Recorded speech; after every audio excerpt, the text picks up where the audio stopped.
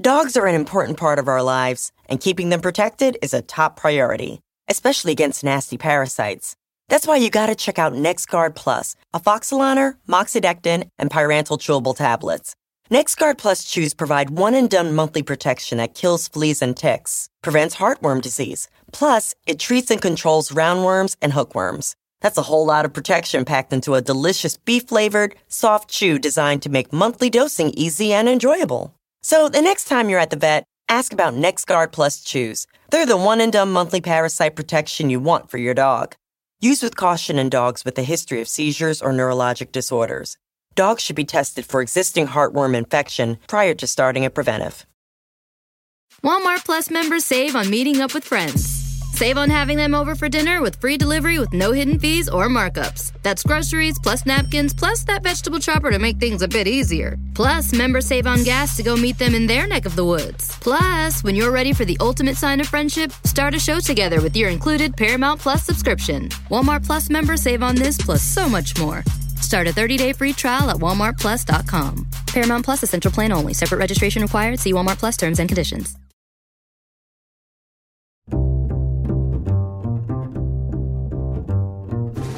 I'm Alan Alda, and this is Clear and Vivid, conversations about connecting and communicating. Welcome to a preview of Season 23 of Clear and Vivid. I'm here with Graham Chedd, our producer, and we're going to give you a taste of what's to come this season.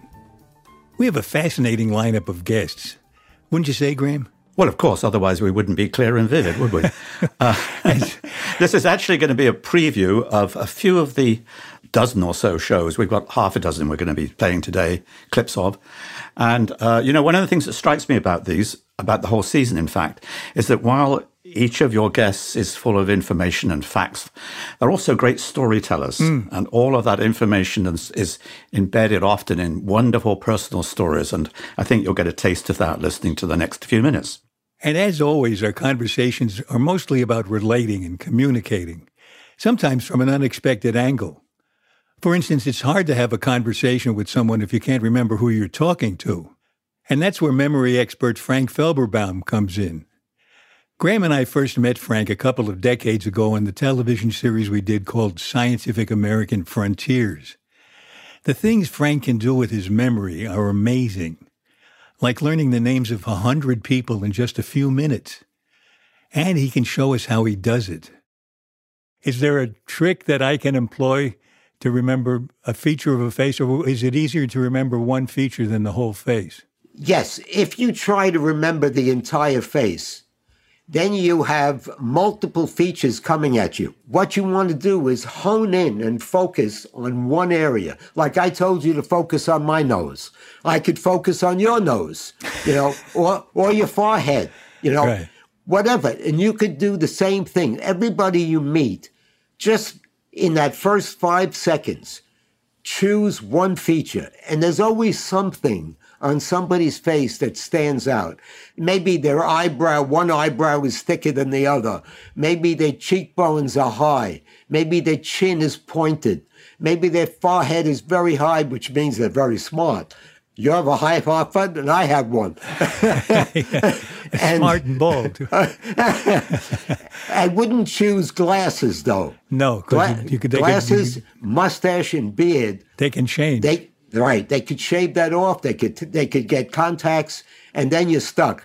One thing that I do is when I meet somebody for the first time, I do all the things we talked about, but then I use what we call the look-away technique. I make, if I'm at a cocktail party, I'll have a drink in my hand. I'll sort of look up in the sky, like I'm thinking about something. But what I'm doing is visualizing that person's face and name in my mind.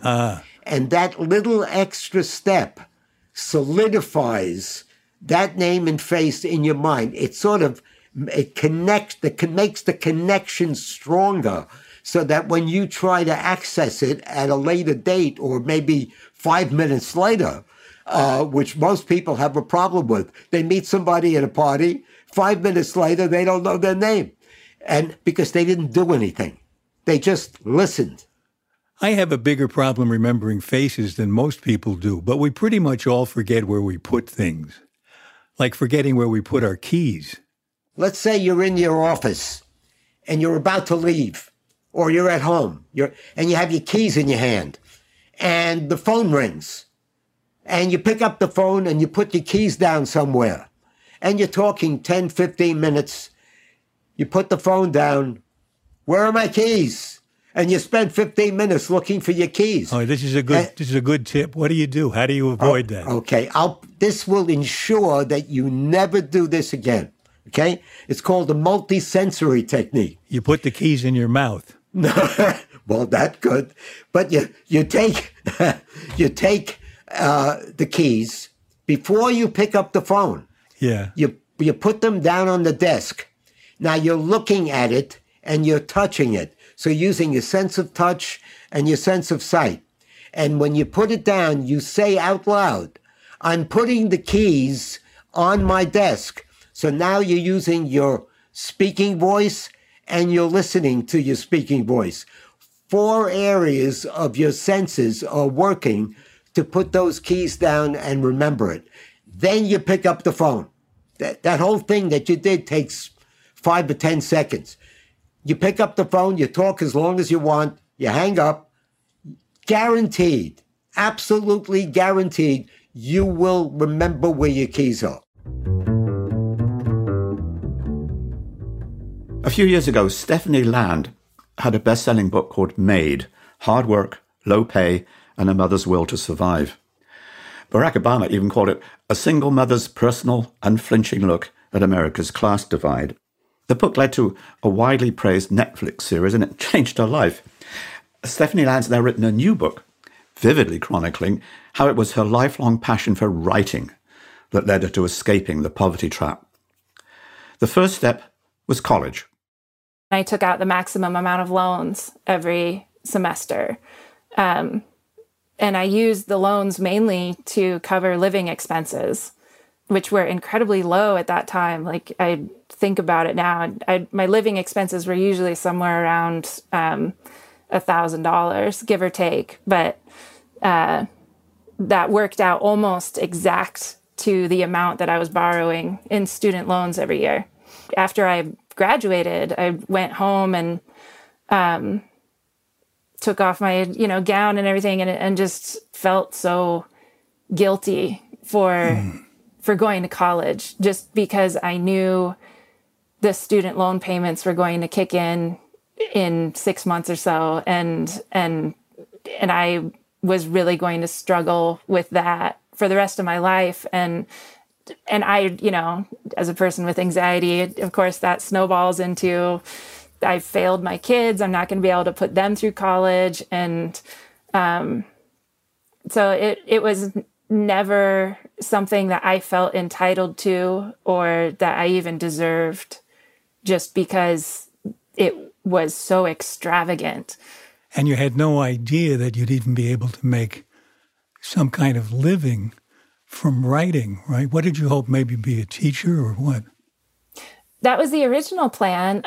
I wanted to get my master's degree and master's of fine arts so that I could teach on a college level. I assumed that would be a good job and job security, and it would be something that could offer benefits and that I could do happily. And so when I found out that I didn't get into the MFA program, I had to readjust my goals and all of my visions and everything. And I ended up learning how to freelance and just kind of got lucky and had an essay go viral that eventually turned into the book Made. But I started getting a lot of jobs because everyone had read that essay. I remember a couple of wonderful scenes in the book where you got encouragement from one teacher who said, looking at a short piece you wrote, called it Solid Gold. Yeah. I remember reading it and thinking, boy, this is so vivid and concrete, what it was like to clean out bathrooms of men who didn't flush the toilets. There's something so clear about that. So the solid gold moment was as clear as imagining an unflushed toilet. Is that what you're saying? Well, it's hard to miss the feeling you must have gone through.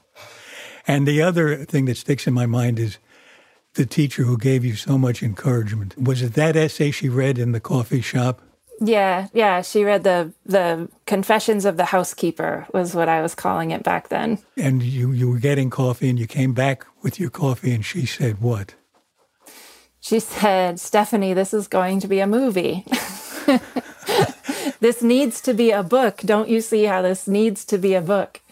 Yeah. I had that kind of encouragement from people you trust. So important, isn't it? It's priceless. I mean, it can change the course of your life to have, especially a person in authority, a person who is a mentor, and person who is like literally teaching you, to tell you that you're good, that you're a very good writer. There's that scene in the book where it's Deborah Magpie Erling. She told my daughter in front of me, your mom is a very good writer. And my daughter doesn't remember that moment, but I'll never forget it. Yeah. Stephanie also talks about what it's been like to go from food stamps to being a public figure in just 3 years, which has been, as she puts it, pretty overwhelming and traumatizing. Her new book is called Class, and it's out in a couple of weeks. Another book out next month is a wonderful exploration of why we all love games. Marcus Tesotoi is not only a renowned mathematician, but also Professor of the Public Understanding of Science at Oxford University. So, of course, we had to have him as a guest. His book is called Around the World in 80 Games. What I've enjoyed in this book is something that I've been passionate about for years, which is whenever I travel, and I travel a lot for my mathematics, is the country that I'm visiting, discovering what it is, what's the game in that country that they love to play? And does that give me some insight into the culture that I'm visiting? And I've really discovered that games really vary from one region to the other. So, for example, when I travel in India, a place which has discovered wonderful mathematics, including the number 0, for example, they really enjoy games of chance. They enjoy giving their fate up to the roll of a dice. For example, Snakes and Ladders, or Chutes and Ladders, I think you call it in the US. That is a game that originated in India. Interestingly, it's a game which is helping people to learn about the impact of morals on your life. So if you're going up a ladder, it's a good karma, and if you're going down a snake, it's because you've been drunk and you're being sent back. So it's actually about a game capturing the idea of reaching nirvana, which is beautiful. And then became simplified when it was brought by the English to, during colonial times, and it became a kids' game. But actually, it was a game for moral tuition. But then if you go to somewhere like China, China does not like giving themselves up to the roll of a dice. They like being in control. And so you see games like Go and Chinese chess, and there's also a very competitive side to India. For example, that's where chess formed, which is a very aggressive game where you take pieces off the board. It's a real battle, whilst Go is a real territory game. It's still a kind of game of warfare, but this is a much kind of calmer, gradually controlling areas of land in the game. So it's been really fascinating writing this book and doing the research over the many years that I spent traveling, sort of seeing the culture reflected in the games that the people play in those countries. Marcus got me wondering about that. Wherever you go in the world, there are games. I wondered what he thinks there is about games that makes them so popular, and not only with kids, but humans at every age. And I think there's something rather wonderful about playing a game together, because you're actually sharing a space and exploring, in a way, each other's consciousness. It's a bit like a dance when you play a game with somebody.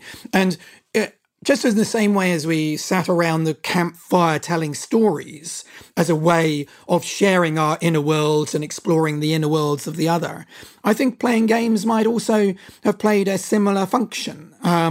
So that's, I think, the idea of a shared space, a safe space to be able to explore a relationship with the other, I think is maybe one of the motivations for why games are so popular. But one of the things that is important is that maybe we shouldn't be looking for utility, that this is actually about fun and enjoyment. And so now a game isn't about trying to find some evolutionary explanation for why we're playing Monopoly or Bridge, but that actually we are reaching a stage where we have the space to do things that we enjoy doing rather than just having to work for the sake of work. So utopia, I think, will be the human species sitting around playing games whilst the artificial intelligence does all the hard work for us. As long as it doesn't kill us. Exactly. But maybe we should explore through a game how to stop that happening.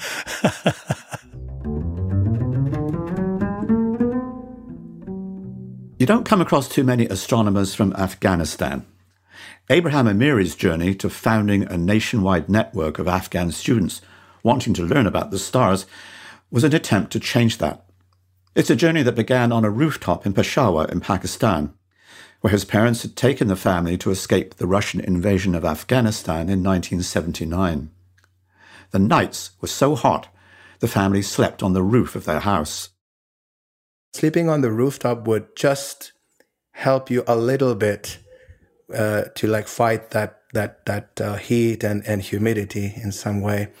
But then on the other hand, I had this wonderful opportunity to look up at the night sky filled with thousands of bright stars, no city lights, nothing. It was on moonless nights, I used to get the best views of the Milky Way. And then more interestingly, my mother, who still remembers all of the fairy tales that her grandmother told her when she was a kid, she would passionately just tell us all these wonderful stories, and we would listen to her, and staring at the night sky and the stars, I would fall asleep. One of these years, I don't quite remember if it was 1996 or 7, when somebody said that, oh, there's a star in the sky that has a tail. And I couldn't believe that, because I was like, I look at stars every night, but I don't see a star with a tail. How is that possible? And then we all ran into the rooftop, and really the first time I saw the comet Hale-Bopp, which I didn't know about the name of the comet or about its nature, but I looked at the star and I was so amazed. I was like, what?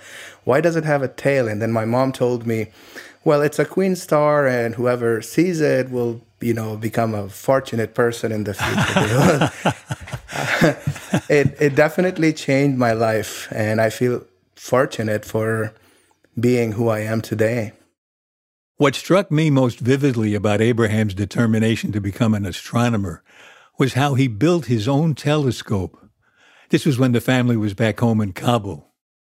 In one of my physics books, when I was an 11th grader in high school, there was a chapter about the refractor telescopes and how they work.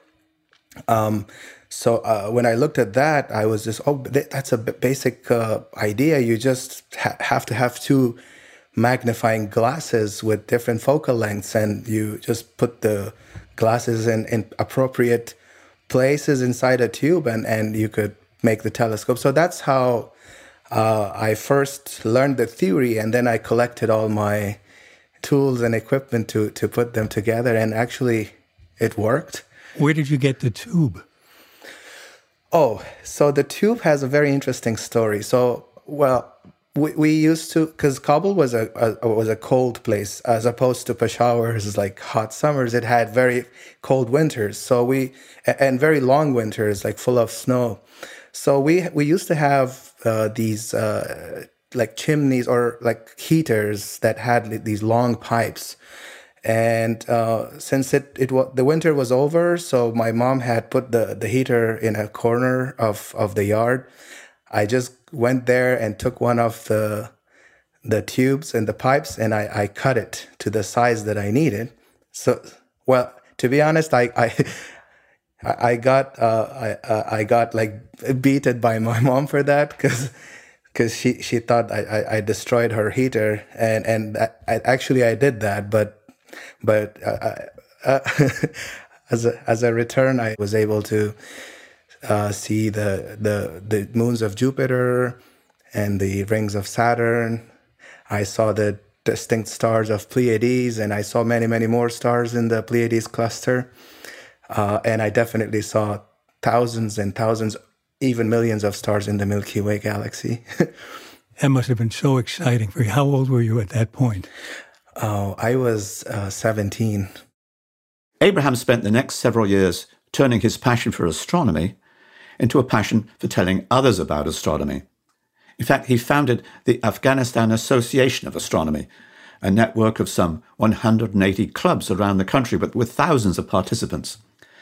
That all came crashing down when the Taliban took over in 2021.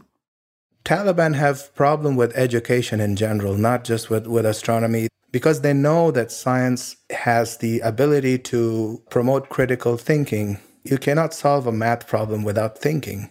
You cannot solve a physics problem without thinking. And they don't want people to think.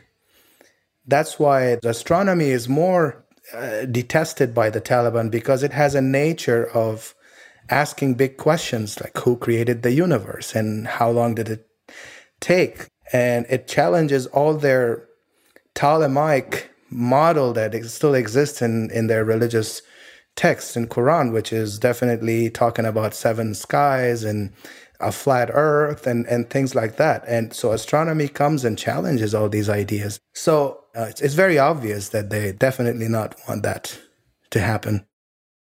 Fearing he'd be a target of the Taliban, Abraham left Afghanistan last year. He's now in the astronomy department at UCLA, where he continues his outreach work through a social media platform called Cosmos. Even today, I sit here in America in a safe place where they cannot harm me, but every time I post something, I talk about these superstitious ideas and I try to fight it with science, and I have tens of thousands of views and they get shared. I definitely get a lot of threats, and warnings from some people, and some people hate me for that. But then slowly the numbers are changing, and the ones who actually now there are more people who are on my side, and the number of the opposite people are shrinking. So I'm like, okay, I can thank God for this.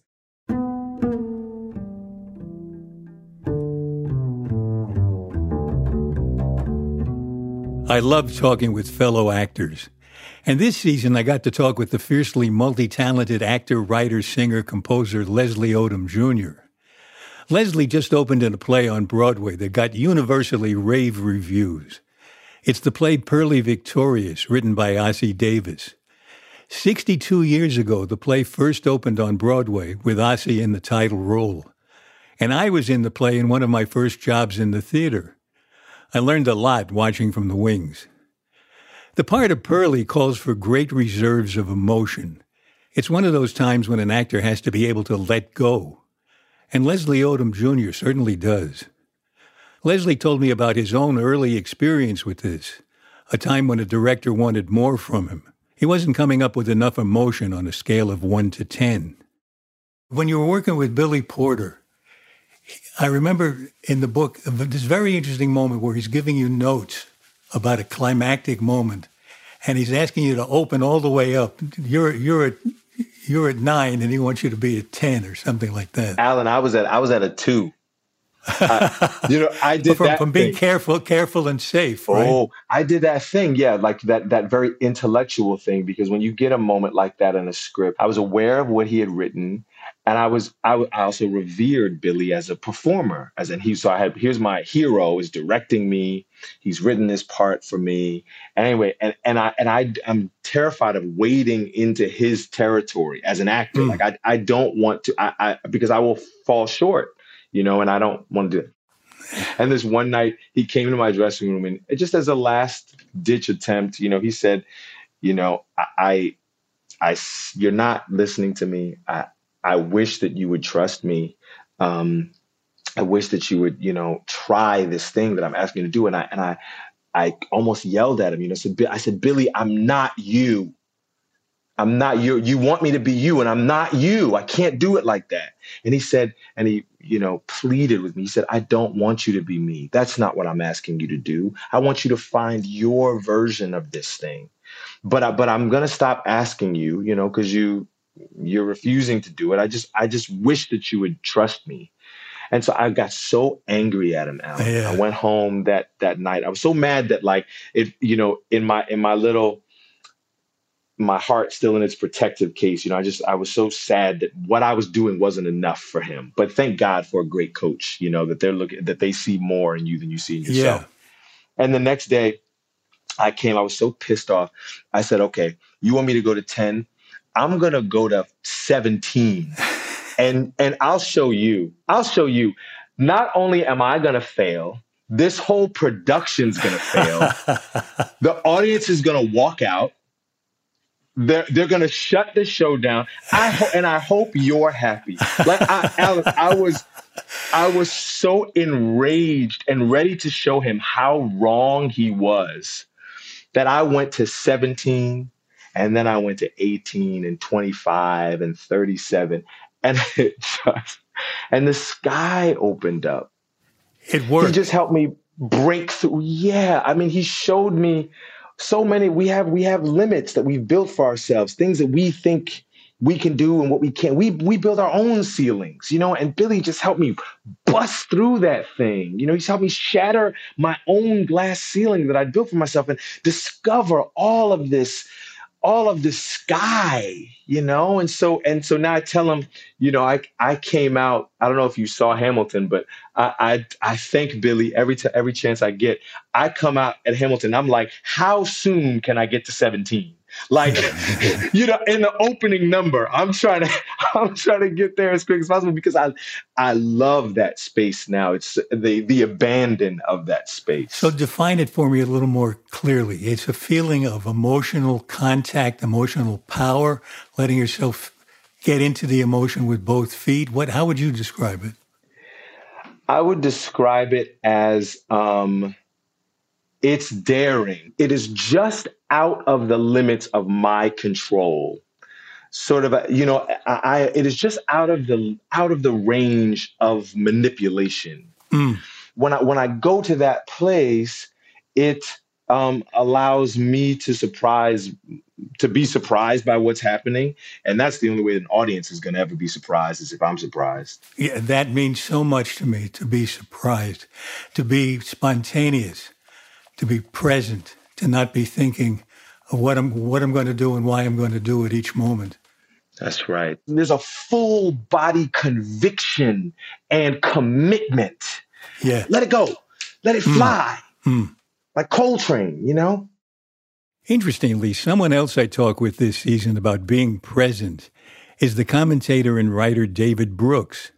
His book on how to know a person really hit home with me. David says we too often settle for a kind of shorthand knowledge of other people, and we never really get to know them. It has to do with how we relate to them. I have this dualism in the book. I say some people are diminishers and some people are illuminators. And diminishers aren't curious about people, and they stereotype and they label. And one of the things a diminisher will do is called stacking. And that's if I know one thing about you, you supported Donald Trump. Then I proceed under the assumption that I know 8 million things about you. Right. And that's stacking. And illuminators, on the other hand, make you feel lit up and warm. They're persistently curious about you.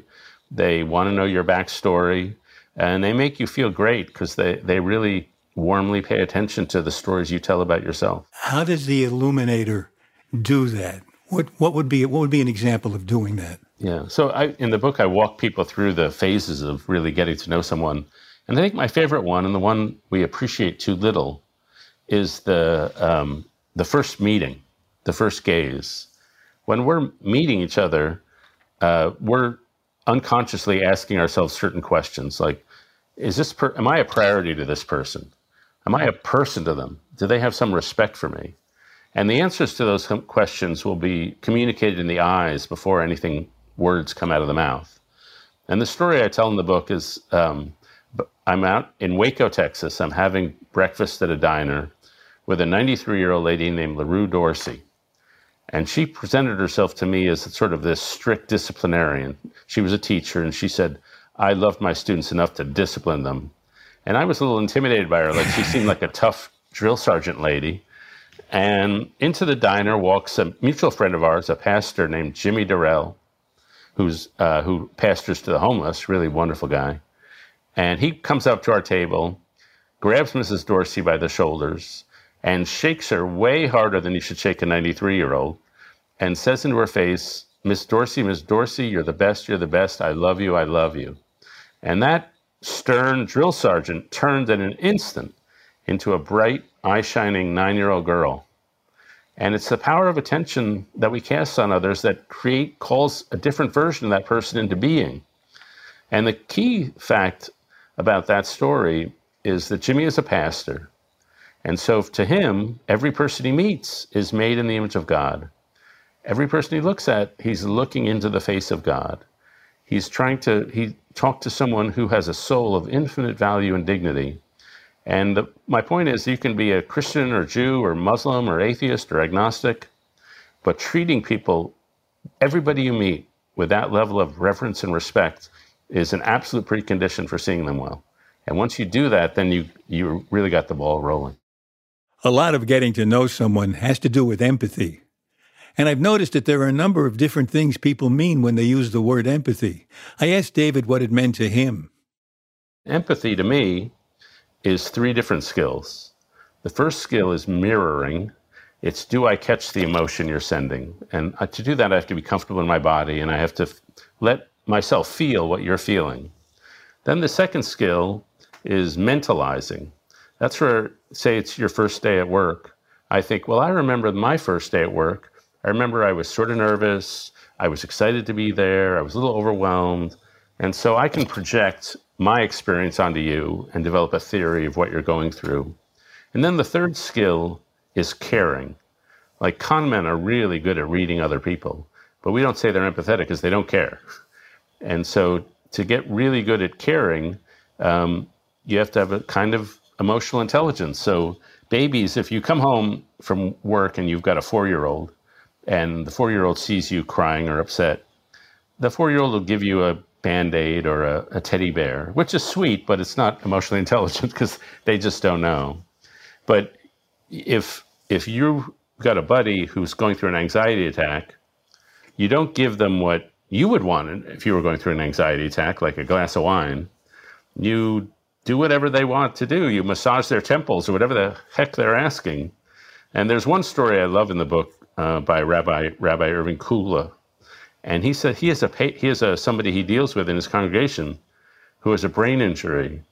And sometimes she just falls to the floor. And she says to him, when I fall to the floor, everybody immediately wants to pick me up because they're so nervous about seeing an adult lying on the floor. But what I really want is for them to get down on the floor with me and just sit with me for a few minutes. And so empathy is feeling what they're feeling, having a deeper intellectual understanding of what they're going through, and then knowing effectively what they need so you can offer care. I hope these conversations fit with what you need, and that you'll join us next week for my conversation with memory expert Frank Felberbaum. Don't forget. And don't forget that we've only been talking about a few of the episodes from next season, all of them filled with great communicators telling great stories. See you next week.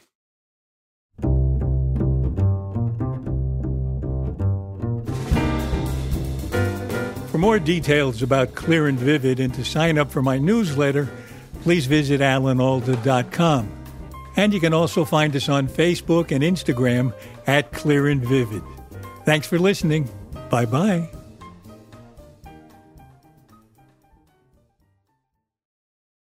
The National Women's Soccer League kicks off March 16th on ION. It's a new Saturday night destination featuring the best players in the world.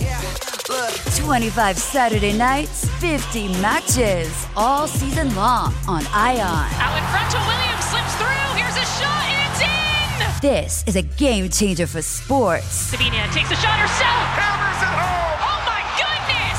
See the full schedule and find where to watch at IONNWSL.com. Dogs are an important part of our lives, and keeping them protected is a top priority, especially against nasty parasites. That's why you gotta check out NexGard Plus, afoxolaner, moxidectin, and pyrantel chewable tablets.